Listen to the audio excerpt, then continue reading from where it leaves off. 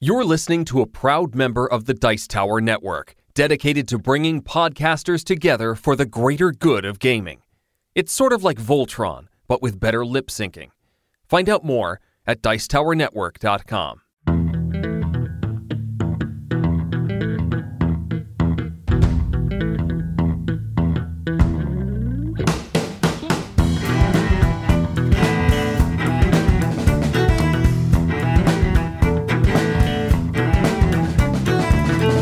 Hello and welcome to another episode of the Family Gamers Podcast. This is episode 352. Hey, hello everybody. Welcome to another episode of the Family Gamers Podcast. You are going to get this in your ear holes right after Gen Con, but we're recording right as Gen Con's kind of beginning, and so please excuse us if we're a little bit sad today. We are the Family Gamers. As always, I'm your host, Andrew, and I'm joined by my lovely and wonderful wife, who is also not at Gen Con, Anitra. That's me. Well, we hope everybody who's out in Indianapolis is having a great time. I was there 2 weeks ago. It's a lovely city. It's just there weren't as many board games as I would have liked. Oh, man. But I'm glad to be doing this again. How about you, Anitra? I'm glad to be doing it too.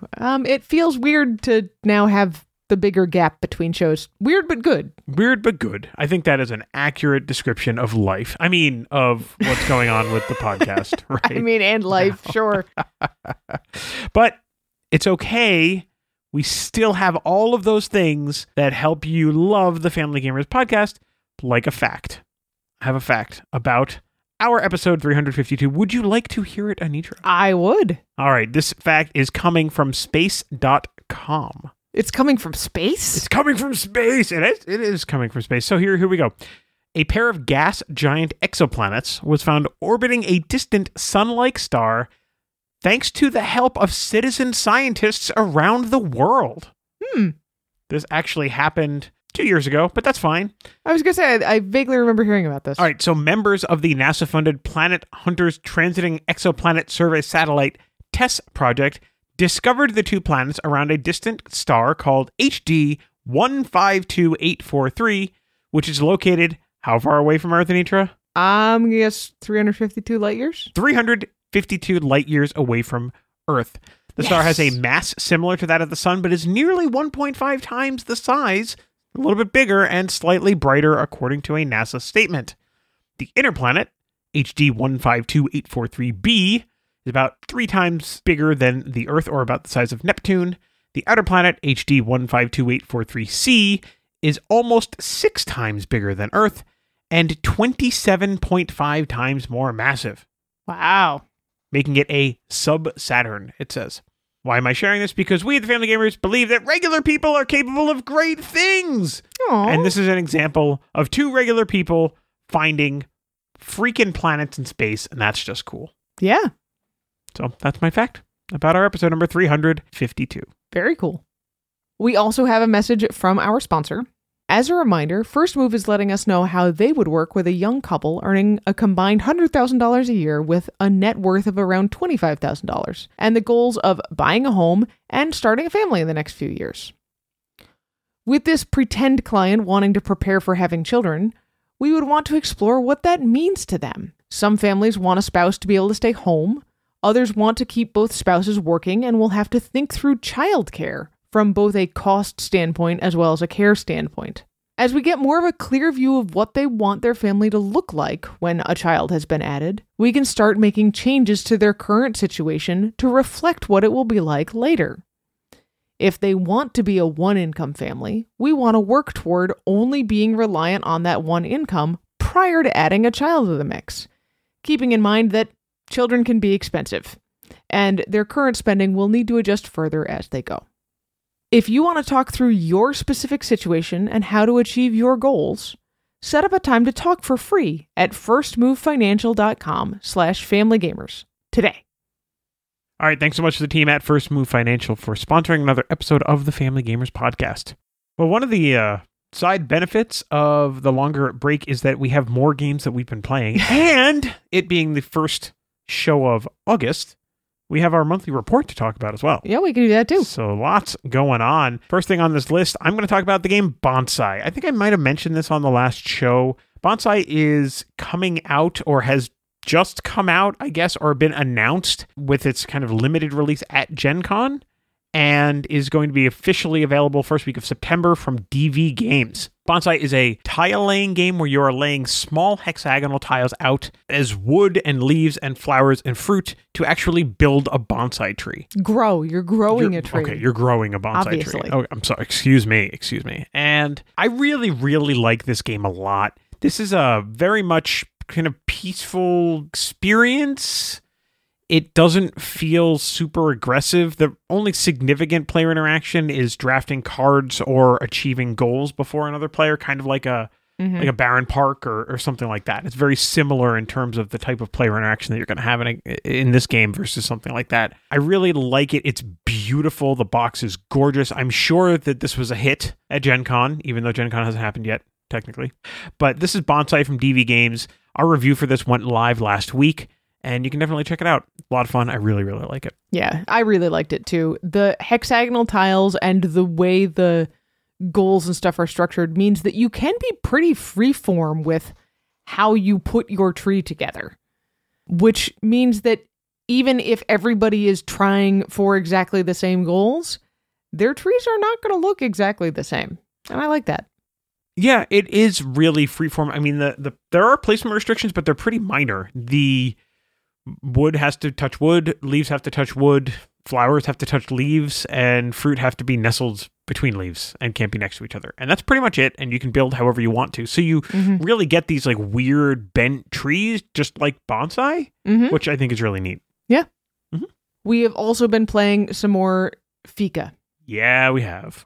So the short version is, I hate this game less than I did the first time we played it. I think a lot of it is just that the art and everything about the way the game is set up says like, oh, this is a cozy coffee shop. And, you know, it's going to be this cozy couples kind of game. And it's not. It's super cutthroat, and you have to play of a, how can I arrange my stuff and stop you from getting points?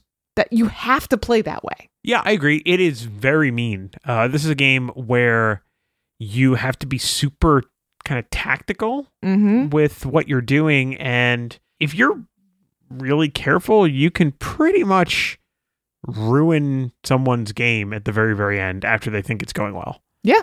If you want to. And that's just mean. Like, this game has a mean streak to it.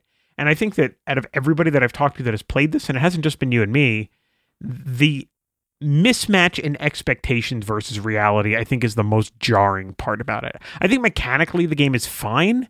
It's a fairly simple, straightforward, short game, and there's nothing wrong with that, but it's not what you want when you open a box with the art and the theme it that says you have cozy on the coffee box. shop. It doesn't say right cozy. on the box. It doesn't say cozy. If you look it up, I looked at it today in advance of the show. It doesn't say cozy. The cutthroat coffee shop. It doesn't say cutthroat either. I know. I think it says clever. I think that's what it says in the box. We have also been playing some Nerd Words Science. So we're going to be doing a snap review for this real soon, but I don't think it'll be in this podcast. The short version is, this is a really cool and clever word guessing and cluing game, and it keeps everybody involved all the time, which is great, even though it's a team-based game. But the recommended age on it is 13 plus, and I think that's 100% right. Because it's all of these rather complicated science terms, younger kids just aren't going to have the vocabulary to be able to make good guesses. I don't know. This game is way harder than I expected it to be. Way harder. And I don't know if that's because I don't know as much science as I thought I did. Maybe. I'm not really sure. I certainly think that the limitations in this game with regards to the fact that the words that you give as clues have to start with letters that are in the answer word make you think harder. And I really appreciate the educational aspect of how this game makes you think about an answer and rip it apart and put it back together and think about its component parts in order to figure out how to get a clue that meets the requirements to be able to be a clue. Like, I really like that about it, and it really makes you think about the subject matter, but it makes this game harder for sure. I do wish we had had a chance to play this in a larger group, because I think a big group of teens and adults would probably bring more to this game. It was still fun at 3 and 4 players, but I think it would be less disturbing of like, I have no idea what this clue is supposed to mean if you had more minds to bounce off of. Yeah, I agree with that entirely. I really think that just the reality of us trying to play it at 3 players and then 4 players, I just don't think it's enough brains. Yeah. Yeah. Yeah, it's playable at 2 players as well, but I'm not sure I really want to do that. It's funny. All right, the next game that I'm going to talk about is a game that, Anitra, you haven't played yet. Nope. So we got a box from Funko maybe a week ago, maybe a little bit more than a week ago. I don't even know. And we did a little unboxing on video on Facebook. We put the video on the Family Gamers community and asked people to vote what game did they want to hear us talk about first. And we did get some votes for Animated, the Disney game, but by far the most votes was for Star Trek Cryptic. Now, full disclosure, we are a Trekkie family. We generally like all science fiction, but we definitely are Trekkies. And Anitra and I just finished up season 3 of Picard. Mm-hmm. So, you know, it's in our blood, right? Anyway, Star Trek Cryptic is interesting. So they call it a puzzles and pathways game. Basically what this is you are in like Starfleet Academy or something like that, or you're a fresh ensign just getting started, and what you're trying to do is solve these puzzles over the course of a narrative to get the most merits to achieve a higher rank. Like that's sure. Your rank is the MacGuffin of the game, basically. Sure. The good thing about this is the way that the game is structured. If you run into a puzzle that you can't solve, there's really no negative impact to that other than you don't get the rewards of solving the puzzle. So it's not like certain games where if you don't solve the puzzle, you can't move forward in the game, which really sucks. Like it doesn't have that problem. So I sat down with Elliot, our 9-year-old, our youngest, because he really wanted to play this game. And I was like, you know what? He is the big Trekkie of our kids. I'm going to attempt to be a good dad, and I'm going to play this game with just him. And the other kids can play if they want to, and they would have rather played video games or read books or something. So just Elliot and I sat down to play this. And it's a really good mix of puzzles. So when you open the box, there's basically 3 ships. And we've done one of the ships. Right, so there's 3 envelopes in the box. There's a couple of tools, I'll say, that you're going to share, like a piece of clear plastic and a dry erase marker, some stuff like that. But the bulk of the box is these 3 large envelopes, and the one we did was, I think, the USS Euclid. So you open up this envelope, and there's some stuff in it, and then there's this guidebook, and the guidebook it's actually one guidebook for all 3. So I guess that's out of the envelope too. And you just literally start at the beginning, and you read. There's like personal log, start date, blah, blah, blah, blah, blah, right? So you read the personal log, and you can kind of tell if you've played games like this, like, okay, there's a little bit of foreshadowing in the personal log. Like you just kind of, you know what I mean? Like it's a Star Trek game, whatever. So there's a little bit of foreshadowing, and then you run into all of these different kinds of puzzles. And some of the puzzles will be things like put the piece of plastic on this image, mark the start, then take the plastic off, and while looking at the image, draw the path and avoid all of the bad things, right? Mm-hmm. So it's pretty, like, I think we've kind of seen stuff like this. I think first time I ever saw something like this was in like a Wii game or something where you had to draw the path. It was like a Mario Party or something like that. I don't remember. But you get the idea. So you're trying to draw this path, and then when you think you're done, you put it back on top of, you actually flip the picture over, and it has like highlights of where all the bad stuff is. And if you hit certain things or whatever, you lose merits off of the total merit value of the puzzle. And you can't go negative, right? Sure, but at the end of it, like the worst thing that happens is you just didn't get any merits for that puzzle. And then there's like ciphers, and then there's other kinds of issues that you need to kind of work out.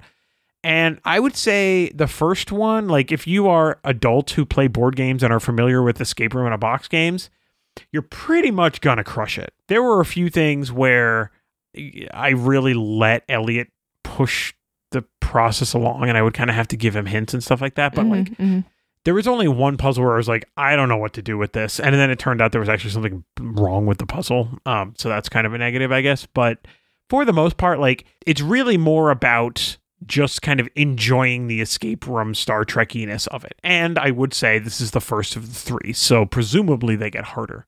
I think Elliot is going to want to play the next one with you, Anitra. Okay. But if you do it right, and you can, there's nothing destructible here. So if you give it to, you could give it to someone else. they would be able to tell that it was used, but it's not like you have to write on pages. Like there was one page where it's clearly easier to figure things out by writing on it, so we just put the clear plastic over it and used the dry erase marker, and it worked fine. So if you care about reusability, at least so far, definitely a game that you could reuse if you wanted to. All right, cool. And it definitely feels like a Star Trek game. Like it's got that DNA. Haven't run into the Borg yet. Spoiler. But, I feel like they're coming. It's a Star Trek game. Well, sadly, I looked it up while you were talking. I was like, USS Euclid, that sounds familiar. They're one of the ships that fights the Borg. Well, so, But each of the envelopes is a different ship. Sure. So, we finished with the Euclid. So I don't know. I don't know. Unless maybe we're on some other ship and the Euclid's the next one, and in which case, whoops, sorry. But anyway, we'll see. It definitely, you don't see any of the major characters that you would recognize from the show, but it definitely has like a TNG feel. We're talking about Klingons, and they've got, the forehead ridges and stuff. Like it's got TNG kind of motif to it. Sure. Yeah. All right, that's cool. Yep, it's good. I'm a fan so far.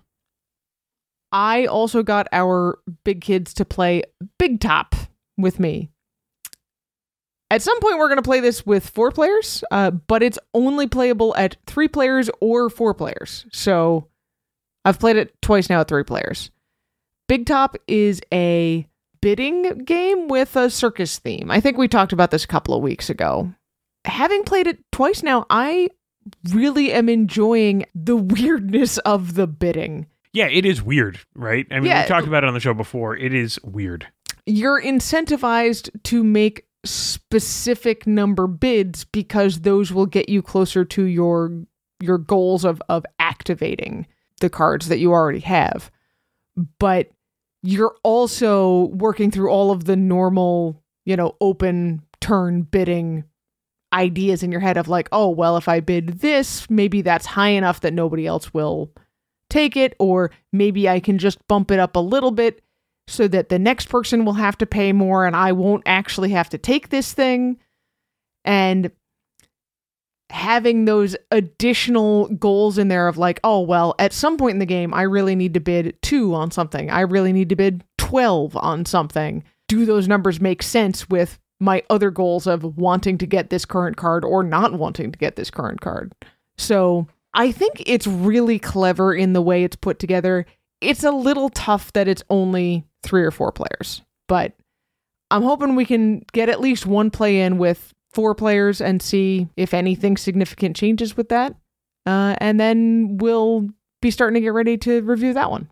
I can't imagine anything significant is going to change. I think it's just going to put more money into the game, so the bidding might be a little bit higher. I think that, having gotten used to playing it at 3 players, our bids might be weird for a while we adjust to there being more money in the game. Maybe or maybe not, because I don't know that it's necessarily going to put more money in the game. One of the weird things about the way the bidding works in the game is that you have an auctioneer each turn or each round, and if the auctioneer wins the auction, then all of the money that they have to pay goes back to the bank. It takes money out of the game when the auctioneer wins versus, everything else has money coming into the game, at least at a slow trickle.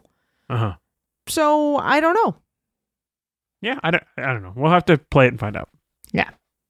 All right, next, what was this? For Saturday morning, we pulled out an oldie but a goodie, I'll say. And we actually played a 5-player game of Century Golem Edition. Yeah, I've really been wanting our whole family to just sit down and play a game together for a while, and we haven't had a chance to do that for weeks. Yeah, we've been really busy. I think the last time we did was Splito, which was like 3 weeks ago now. So yeah, and also, this is one of those things, we talk about this kind of stuff a lot. Like, it's just easier to do that in the morning, but the mornings are even less available. Right? Like, we're all in the same place at night, but we're all like, ugh. You know what I mean? It's like, I'm just done. Mm-hmm. Yeah. Yeah. So it was a Saturday morning where we miraculously didn't have anything planned. And of course, we're busy next Saturday morning and probably the Saturday after that. Yeah. But we were able to play a game of Century. And I was just kind of enjoying my engine, and I got absolutely wrecked. By me. Yeah, by you. Yeah. What else is new? It is one of those fun things, though. We talk about this sometimes especially when we can actually pull together a 5-player game. It's interesting to see different personalities and different strategies emerge from our children in particular and see kind of how it works together, how they're approaching the game, and how that reflects what's going on in their lives. Mm-hmm. One of the things that is very telling for me is when they lose, how they react. Mm-hmm. Mm-hmm. And I mean, that's not a definitive kind of a thing, but it certainly helps me see whether or not they saw it coming, right? Yeah. Which is, it's good. It's good to know. It's good to see. All right, and then we just have one more. Mm-hmm. So also in that Funko box, we had a game of Something Wild. Yeah, this is a really interesting game. So Something Wild is, there's like 10 or 12 different Something Wilds out there in the wild. Ha, ha, ha. Anyway, each one of them has a figurine. And if you've ever played like Zeus on the Loose from Game Right, it's kind of this little, I don't know, maybe 2-inch tall figurine. The one we have is Steamboat Willie.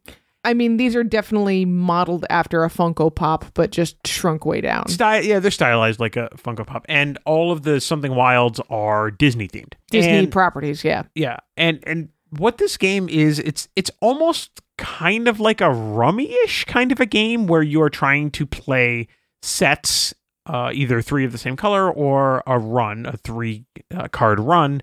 And if you are able to do that, you're playing single cards out into your tableau. But once you get one of these runs, you win the card in the middle, and the first player to win 2 cards? 3 cards will win the game. But, of course, there is Something Wild.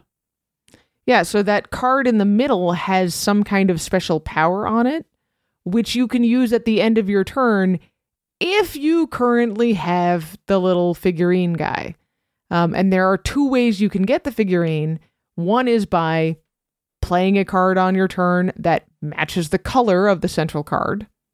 That gives you the little guy.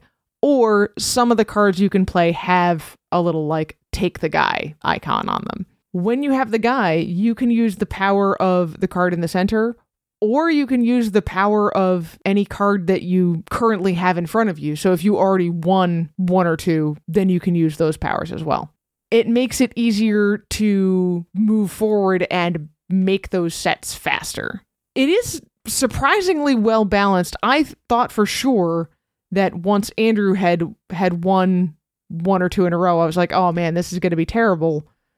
But it's just enough of a bump to let you feel some accomplishment without actually unbalancing the game. So I liked that part. It's a very simple game, but there's a place for that. Yeah, I mean, this is a 8+ game or something to that effect, right? This is a family weight game. It's not designed to be difficult. It's not designed to be complicated. And it's just fun. One of the other things really interesting and cool about this is that you can actually combine decks together. Mm-hmm. Mm-hmm.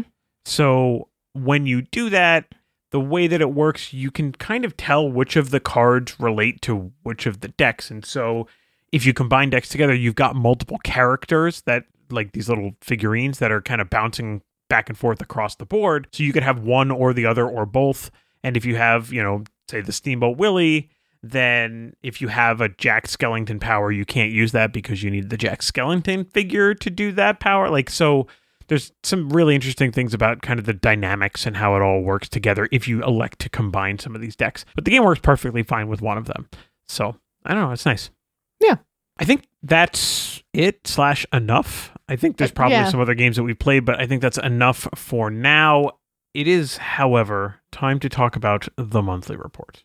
Yes, let's do that. All right. How many games you got in July, Anitra? I have 24 unique games for a total of 43 plays. How many do you have, honey? What game did you play the most? It should not really surprise anyone that the game I played the most was River Wild, with a shocking 12 plays. I really played it a ton to get ready to review it a couple of weeks ago. Okay. Well, I have 13 unique games for 20 plays. Okay. I have an H index of 2. I played Fika, Mandala, and Skulls of Sedlec 2 times. I played Unpublished Prototype 5 times. Ah, nice. Yeah, that Unpublished Prototype, of course, is my game, which I'm still not talking about, but I will be soon. Well, I have an H index of 3, obviously River Wild is in there, but also Miller Zoo got quite a bit of play as well, and Fika. So I only have one play of Miller Zoo on here, which tells me that I probably forgot to track a couple of plays of Miller Zoo, but that's okay. Possibly, except I also played a solo game of Miller Zoo, and I played 1 or 2 with just our children. So, yeah, but I definitely played it a bunch of times. Yeah, but I think most of that was probably in June and not in July. I could be wrong. I played it twice in June, so I don't know. Anyway, 67% of my games were played at home. It looks like roughly 70% of my games were played at 2 players. And honestly, my division of days of the week is pretty even, with Thursday slightly winning over Tuesday. I played 88% of my games at home, so... That's because you played them with our kids. And all of those games of River Wild were also at home. So anyway, if you would like to share the games that you have been playing, you can always send us a message on Facebook or on Twitter, X, whatever, or you can email us. We'll share all that information at the end of the show, but we'd love to know what kinds of games you're playing and just how badly you put me to shame. I think that's a good time to take a break. Sure. I think we might as well stick the snap review for River Wild in here so you all can see why I played it 12 times. Okay, that makes sense. We'll do that. And then when we come back, we'll welcome our new community members before we jump into our topic, which we haven't even talked about literally at all. Should we tease the topic? Yes. Okay. We are going to talk about simultaneous play. Top 5 simultaneous play games. And it's not really a top 5. We don't really like doing the tops in that way, but our favorite 5 simultaneous play games. All right? We'll be right back.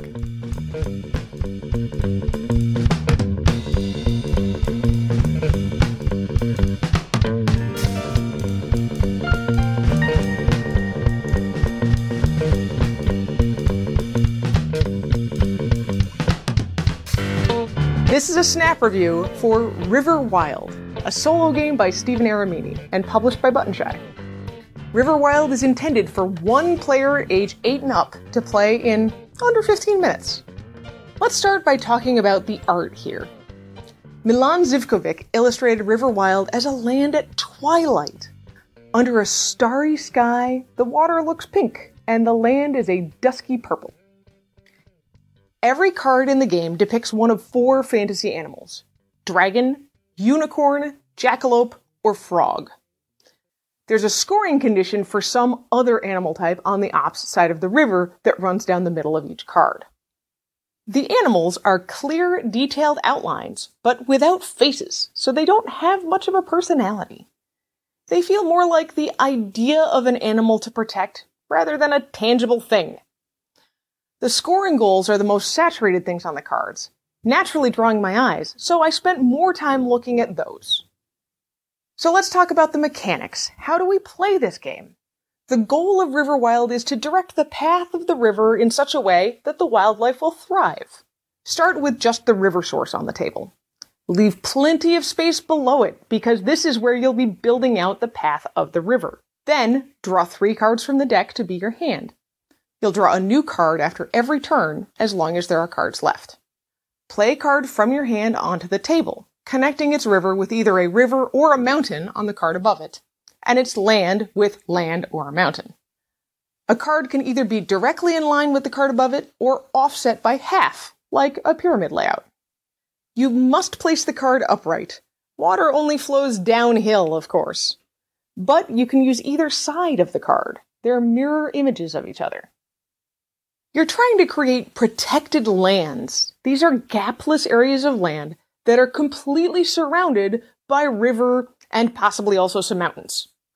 Once you've played all 16 cards in the game, it's time to score. Each protected land scores 2 points. Then it scores any goals within that land that are fulfilled by the animals in that land. There are also runestones that act like an animal of your choice for the 2 lands that they're adjacent to. For example, this land has a frog and a runestone. If I treat the runestone as a dragon, then this frog and dragon goal scores for 4 points, and this single frog goal also scores for 2 points. The 3 frog goal does not score because there's only 1 frog in this land. The largest land scores only half points for all of its fulfilled goals. That's what this smaller upper number means. When you're all done, check your score against the ranks in the rules. Did you make an embarrassing environment? Or a sublime sanctuary? Or maybe something in between? What did I expect from this game? As a solo game that's basically about laying down cards in patterns to fulfill goals, I can't help but compare Riverwild to the Sprawlopolis series, which Stephen Aramini also had a hand in. It seemed like this would be a more straightforward puzzle than Sprawlopolis, but also a lot more restricted. You can only ever place cards downriver, and only in one specific orientation. Saving fantasy animals is a pretty unusual theme, though, and I liked that. Let's talk about what surprised me in Riverwild. First of all, the rules. I am used to button shy rules. They're usually these little pamphlets. This particular game uses lots of examples in the rules, which is great and helpful, but the pictures are tiny. I had to go online to find a copy of the rules that I could enlarge so I could actually interpret what these examples were supposed to mean. It also took me a while to begin to understand the balance of selecting high point value goals to fill and closing off as many lands as possible. I still feel like I'm not really great at that. The balance is not quite there for me. There's a lot of constraints on how to place cards, and you can easily make a bad choice that limits your future placement options. There's only a few basic layouts of the river and the land on the cards, so you could have 3 cards with functionally identical layouts, where none of them are a good fit for what you've already built. I also found it frustrating that I could only use the animal or the goal on most cards. These outside edges that define the map can't ever be part of a protected land. In all, the design of Riverwild leaves me feeling vaguely uncomfortable about the choices I have to make, abandoning some creatures and goals to try to save others. So, would I recommend Riverwild? I think it's an interesting puzzle, but I don't love it. There are a few twists in how the game works, and not everyone will enjoy figuring out the puzzle or having to leave some creatures behind. It is still a pretty good choice for solo gamers who love fantasy creatures, and don't mind playing over and over again to try to improve their score. I'm going to rate Riverwild 3 fantasy creatures out of 5. You can buy it directly from Button Shy Games for about $12. And that's Riverwild in a snap.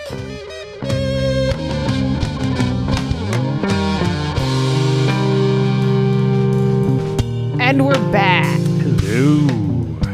So we're going to open this half of the show by welcoming our newest community members. We have 3 new members to the community. We actually have some groups and some companies that have joined as well, and we just don't welcome them on the show. It's just kind of what we do. So I'm going to get the welcoming started by saying hello to Sarah. Hello to Vernus. And welcome to Stefan. Thanks so much for joining the community. We hope that you are getting some good content out of it. We hope that you feel comfortable sharing. We would love to welcome you to the family, which is almost 700 people. I know, it's great. That reunion is going to be bananas.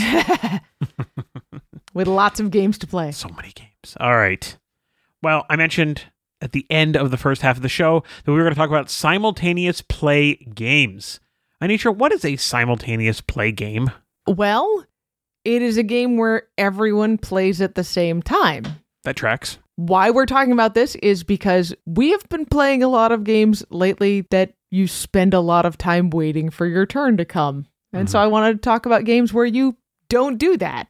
Yeah, and we've talked about simultaneous play in the past about how valuable it is as a tool for getting younger gamers to play games. They typically don't have the attention span that an older gamer would, and you can't just be like, well, grow up and have an attention span to a 4-year-old, 5-year-old, 6-year-old. It just doesn't really work that way.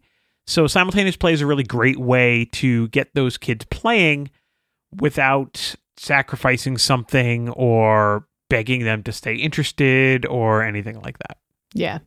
There's a lot of different kinds of simultaneous play games that kind of generally slot into a few different categories. Do you want to talk about that? Yeah. So on a broad level, there are categories where many or most of the games in that category are simultaneous play.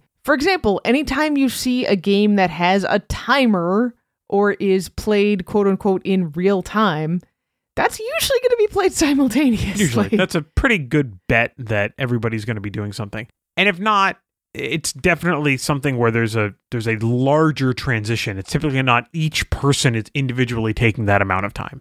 Yeah. For example, Miller Zoo, which we talked about recently, is a sort of a real-time game. It's not timed, but it is a game with no turns. Everybody can just play. And you do spend a little bit of time talking out to say, well, if I do this, then you can do this. But it's more or less simultaneous. Yeah, it's kind of like everybody is discussing, and then you kind of agree on a plan, and then you move the pieces around to execute the plan that you talked about. Yeah. What else? Most closed drafting games are simultaneous play.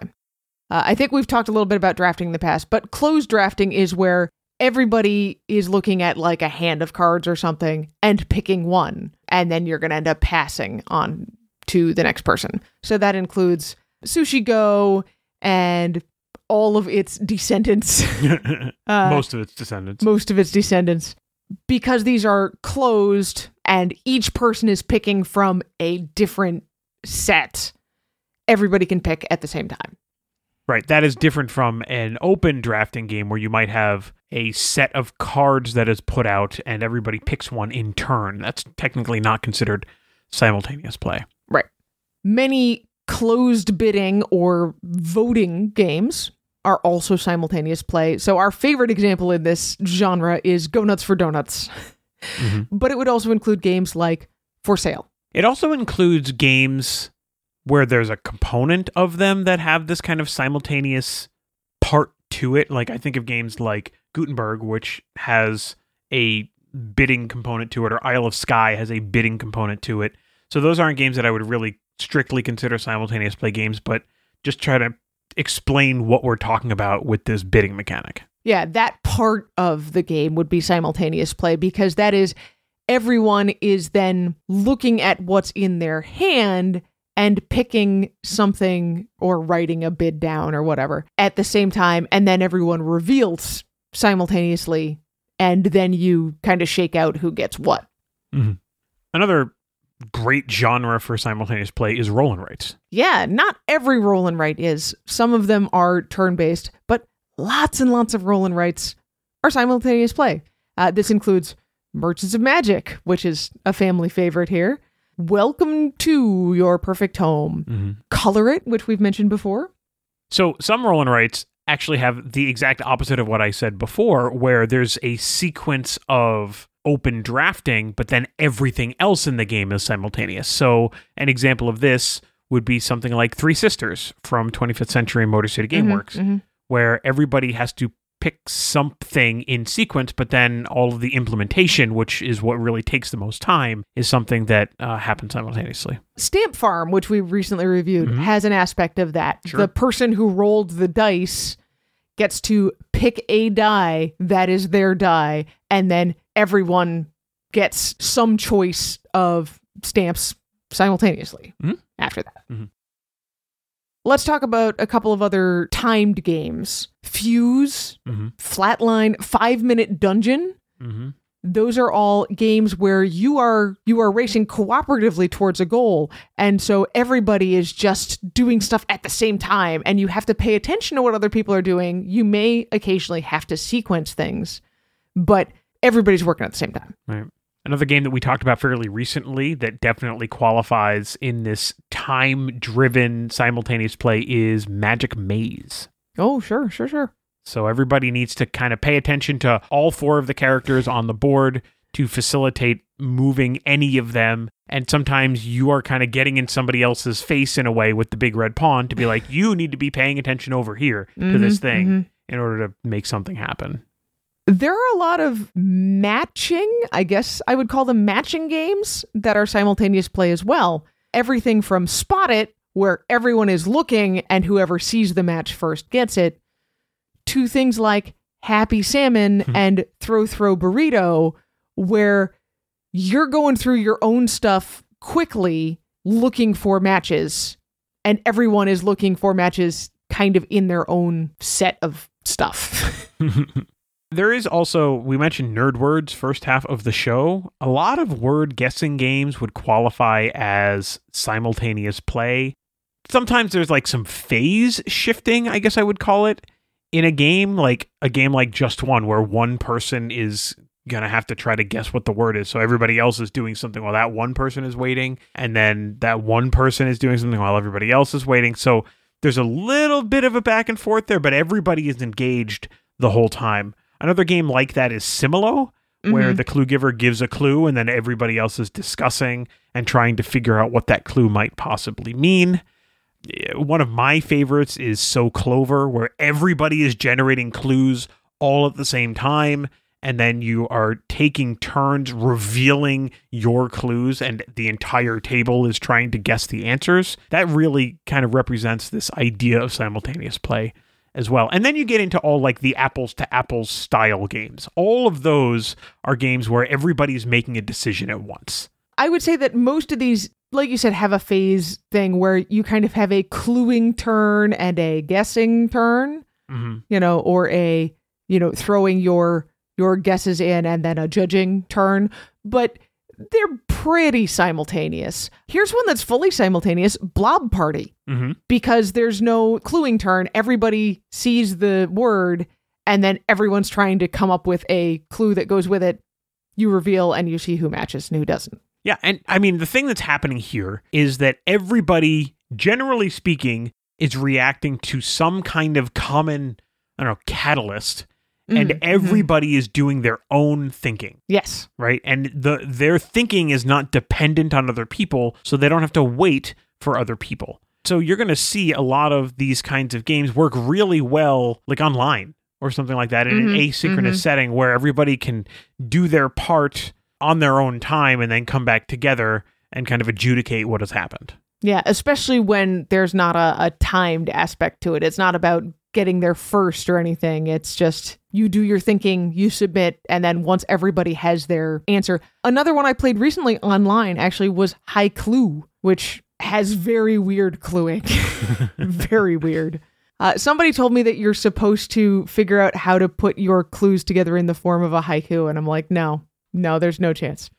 I think the last category that we have on this list before we get into our actual top 5 is simultaneous tile laying games. So we've talked about My City, which is the kind of legacy tile laying game from Cosmos, Scarabia from Blue Orange, or Karuba from Haba, which is really kind of like the quintessential simultaneous tile laying game, I think. Oh, how about Tiny Towns? Tiny Towns is so good. We should play that game more. We should play no matter that how much game we play more. it, we should play it more. All right. So that's a whole bunch of kind of categories of games that tend to fill this gap. And by the way, the reason why we say that is because you might have a game that we didn't talk about that is in one of these categories, and you should share that with us so that we can talk about it on the next show. A little bit of back talk, that thing we don't take from our kids, but we take it from you. But I want you to hold on to your butts, because we do have 5 games that are our top 5 simultaneous play games. So if it's one of these 5, I guess you can write to us anyway. We'll take all feedback. But, you have to give us credit for mentioning these. That's, I guess, all I'm saying. Yeah, so these are our top 5 simultaneous play games that our family really enjoys. First one is a game that probably is going to surprise absolutely nobody, I think, and that is Fleet the Dice Game. To be fair, we kind of went back and forth between this one and Merchants of Magic. They're both roll and writes that have that simultaneous feel, but Fleet does it really well. Yeah, so here's the thing. So technically, Fleet has that open draft piece to it where everybody's got to wait. It actually happens twice in the game. First half, second half. And Merchants of Magic doesn't have that. So technically, Merchants of Magic would qualify as more of a simultaneous play game than Fleet the Dice Game would. But I just feel like Fleet the Dice Game is kind of especially with all the combos, and you got to give people time to work out their combos and figure out the next thing and make a decision and all that stuff. It's not quite that involved in Merchants of Magic, although with the expansion it might be. But Fleet the Dice Game is really just this perfect example of the crunchy roll and write. That's not too crunchy, but it definitely has a lot of simultaneous planning and back and forth and combos and changing stuff and all this stuff. And it's just so good. It really hits a great spot for a lot of gamers. And so that's why I made the top 5. Yeah. And again, this top 5 is not ranked. This is just 5 games. Yes. And in fact, what we tried to do is take 5 games that represent the genre differently. So it's almost unfair to compare them to each other in a lot of ways. They are not ranked at all. It's just we needed to pick 5. Yeah. So our next one in the top 5 is The Quacks of Quedlinburg. Yes. As we've mentioned many times before, this is a favorite with our family, in part because it's simultaneous. It would keep our youngest's interest even when other games would not. I would say even 2 years ago when he was 7, he could play this game. Yeah. He wasn't winning, but he got the idea. He understood all the stuff, and he was able to play. And then when the Herb Witches expansion came out, we were able to play at 5 players, which, I mean, Quacks Quedlinburg is excellent. All right, and then we've got to give props to our favorite drafting game. Yes. Our favorite drafting game that we did not mention earlier is Draftosaurus. Mm-hmm. Now, our 12-year-old, for some reason that none of us can understand, hates this game. Yeah, I don't know if he's a big fan of any drafting game, but he just doesn't particularly like Draftosaurus. That's fine. Mm-hmm. I would still say it's our family's favorite drafting game. You got the cute dinosaur meeples. I love the fact that you're not constantly trying to reevaluate what the point values are of the things in your hand, because that's always all in front of you on your board. All that you're passing around are the cute little dinosaur meeples. So you look at them and you say, well, I really want, this color here, this color here, this color here. And then the restriction gets rolled and you're like, well, I guess I'll take this one. Yeah, it's really interesting with this game because it has a very different dynamic than a game like Fleet. So one of the things about Fleet the Dice game that's so good is that most of the time the answer to the question, can I do X, is yes. But that's not true with Draftosaurus, and sometimes that actually works as a benefit to the game, where it's like, I only have 3 choices for this one thing that I need to do. So it brings that decision difficulty down because you don't have so many things. Like sometimes in Fleet, it's like, okay, well, I could put this one thing here and I have triggered this effect, but I put it over here and it triggers this other totally different effect and all these cascades and whatever. Yeah. And it can be a little bit overwhelming, even though a lot of that stuff is what makes that game fun. Draftosaurus is the complete opposite, where the game is light enough and the game is fast enough that you don't have this weight of I've committed 45 minutes to this game. Oh my gosh, I only have these 3 choices. This is terrible. Yeah. It's just I got to pick a thing. All right, I'll just do this. Often in the mid game, you'll have fewer than 3 choices. Mm-hmm. You'll have 2 choices, or you might really only have 1 choice, which is I can take a dinosaur and put it in this one spot, or I can throw it in the river. I can drown it in the river. Right. That is my choice. Anyway, so that's Draftosaurus. The next one, definitely simultaneous play, completely different kind of game. And this is Space Team. Yeah, so we talked a little bit earlier about real-time co-op games. That is what Space Team is. Space Team is a game of looking for the right thing and yelling at each other a lot. So great. I love it. It is really enjoyable. It is wacky, and you have to play in an environment where it's going to be okay to be yelling, because you will be yelling. Yeah. It is pretty much impossible to play this game without yelling. And it's not like angry yelling. It's just it's like frantic. Pit. It's frantic. It's like yelling. cooperative pit. You're just I need the thing with the hammer but it looks like a needle thing with I don't know how to explain it, but whatever. Like, oh no, air pressure, everybody grab on. Yeah, it's very silly game. Just all kinds of ridiculous stuff, but it is very simultaneous. Space Team does run a little bit the other direction, where I would say do not play this with younger children because it will be overwhelming. Absolutely. There's a lot of sensory overload. If that's a thing that is of concern, you should be mindful of that, and you have to context switch pretty quickly in order to be successful. So you do want to be mindful and make sure that you're playing with the right crowd. Yeah. But boy, howdy, is this game a ball of fun. So how about a real-time game that has less of that craziness and overwhelmingness to it for our last? Yeah, so this is a game that you recommended that we put on this list, and I agree with you that this is a great game, but to be honest, I was concerned at first, until I really started to think about it, that it would be a case of recency bias, because we very recently reviewed this game and reviewed it very highly, I will say. But after thinking about it for a while, I really think the game genuinely is that good. And this is Illiterati from Gap Closer Games. So what I like about Illiterati, and we said this with the review, is that the cooperative nature of it makes it so much more inviting to bring kids in who might not be able to really be competitive at a word game. Because they're not being competitive. They're playing with you and you can help them and they're learning, and it's not going to be frustrating the way word games usually are for kids between the ages of 7 and 12. Yeah. I mean, look, as a parent playing a game like this, you really want to encourage the kids to figure things out on their own, but sometimes they need a little bit of help. And it's a great teaching tool to be able to say, well, these are the letters that we have. I can see a word that you can make out of these. Can you try to figure it out with me? Obviously, you've got time limitations in this game if you're going to play it really close to the rules. You don't have to. You know what I mean? It's all a feel thing, I think, with a lot of this stuff. Absolutely simultaneous play, for sure. But this game is so good as a collaborative teaching tool. Yeah, it's simultaneous play where you can also reach over and help your neighbor. And in fact, you should occasionally do that to make the game run smoothly. Even playing it with all adults, you can do the like, oh man, I need a C. I need a letter C to make this work. And somebody will go, oh, I can spare a C and toss it over to you. Yep. Well, technically, you push it to the middle. Yeah, I know. The other person pulls it out of the middle, depending on how closely you want to adhere to the rules. But anyway, all right. So those are our 5 games that are our favorite simultaneous play games. We've got Fleet the Dice Game from Eagle Griffin Games, Quacks of Quedlingburg, which I think is no longer with North Star. It's not North Star. I don't know who has it now. We've got Draftosaurus from Ankama, Flat River Group. We have Space Team, which has a weird publisher I don't remember. It is the same game as the digital app.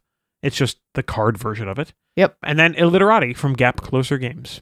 So now it's your turn. What kinds of simultaneous play games work well with your family, and why do you like them so much? And why did we forget them?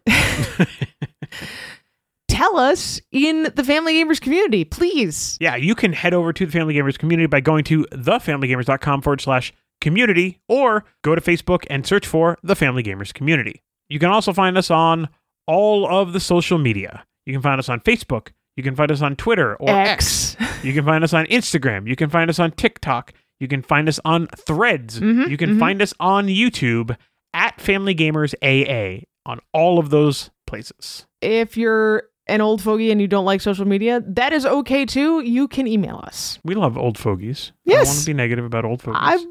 I was being self-deprecating because I would start Call to me an old fogey? No, I'm counting myself with the old fogies these days. Gotcha. All right, well, I'm not going to say that. Anyway, you can email me, Anitra at thefamilygamers.com. You can email me, Andrew at thefamilygamers.com. You can also buy t-shirts, hoodies, mugs, and other merch at the Family Gamers merch store. Go to thefamilygamers.com/merch.